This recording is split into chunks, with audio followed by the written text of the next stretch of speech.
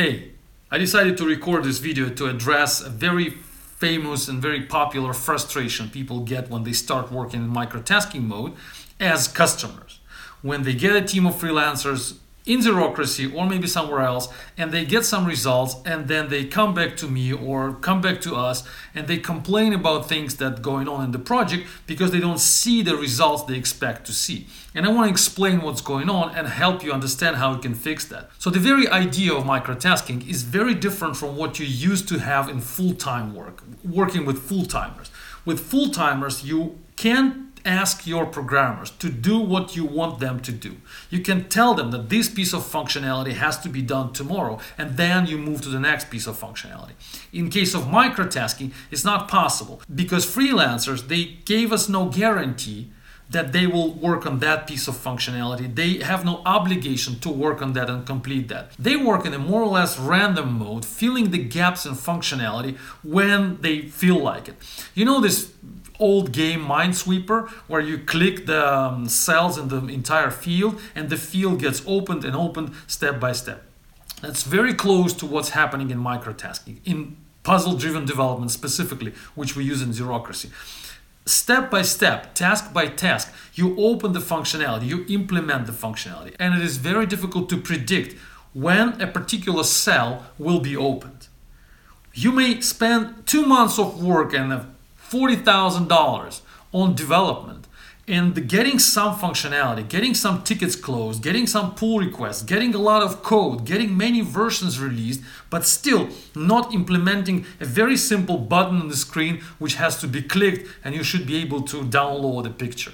And you'll be very frustrated expecting the team to do what you want, and you'll be sitting and waiting and the team will be doing something which looks like coding. They will commit some code, they will close some pull requests, but still the button will not be clickable. And you will be complaining about that, like, what you guys are doing? I cannot demonstrate my product to investors and you keep burning my money, you keep spending them every day, but still that cell on the Minesweeper field is not open. And you will say, I do understand the importance of other cells on the field, but I need this one right now. Please do it for me somehow. And you will not have enough control. You will feel that you don't have enough control over that team of freelancers, over that hive of programmers who are supposed to work for you using your money, but they're doing something which will look to you like something which is not, of high importance for you right now. And that's a very typical frustration. But first, let me explain how you should check the health of your project, the health of your progress,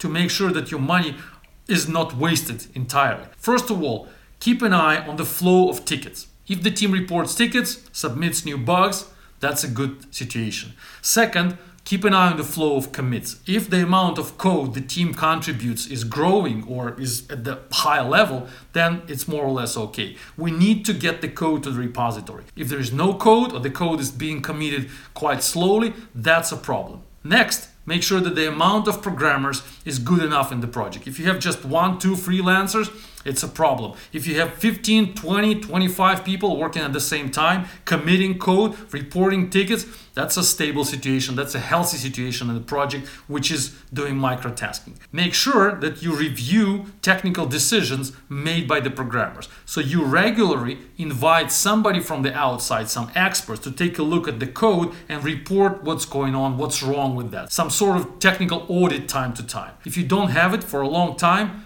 you're basically asking for trouble. And the final point, make sure that the team releases the product frequently, once a day, twice a day, something like that. You have a steady flow of releases of your product. If you have all of that together, all these 5 points, then the health of the project is more or less okay when you're doing microtasking. That tells you that the team is disciplined and fast. That's basically 2 things you need. You need the team to move forward fast and to be disciplined, to follow the rules, to follow the procedures.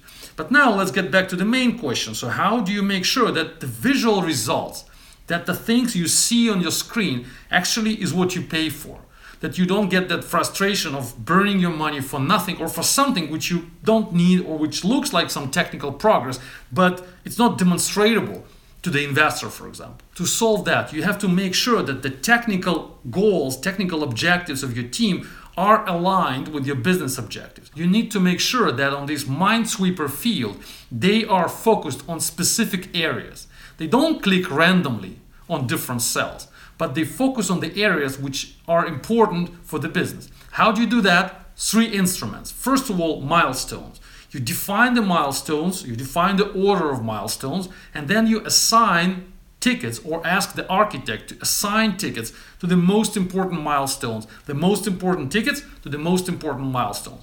That's how you will change the priorities of programmers, because Zerocrat will understand your priorities and will assign more important tickets to programmers earlier. Second, you can manually assign tickets. Ask your architect or do it yourself. Pick the right tickets, pick the tickets which are relevant to the functionality you're expecting, and assign them manually to the most active programmers. This particular button I need it sooner, so how about you take care of that before Zerocrat gives you automatically some random tickets. That will definitely help. And the last one is you can boost the micro budgets. Some tickets which are the most important for you, which are critical, you can just increase the budget, the amount of money programmers will get, and programmers will be more interested to work on that specific functionality and close their tickets sooner. That's 3 instruments: milestones, manual assignments, and boosting mechanism. That's how you align your business goals with the technical objectives of programmers. So the bottom line, don't put the same expectations you would have for a team of full-timers to the team of freelancers. They deliver results randomly, just like this Minesweeper game.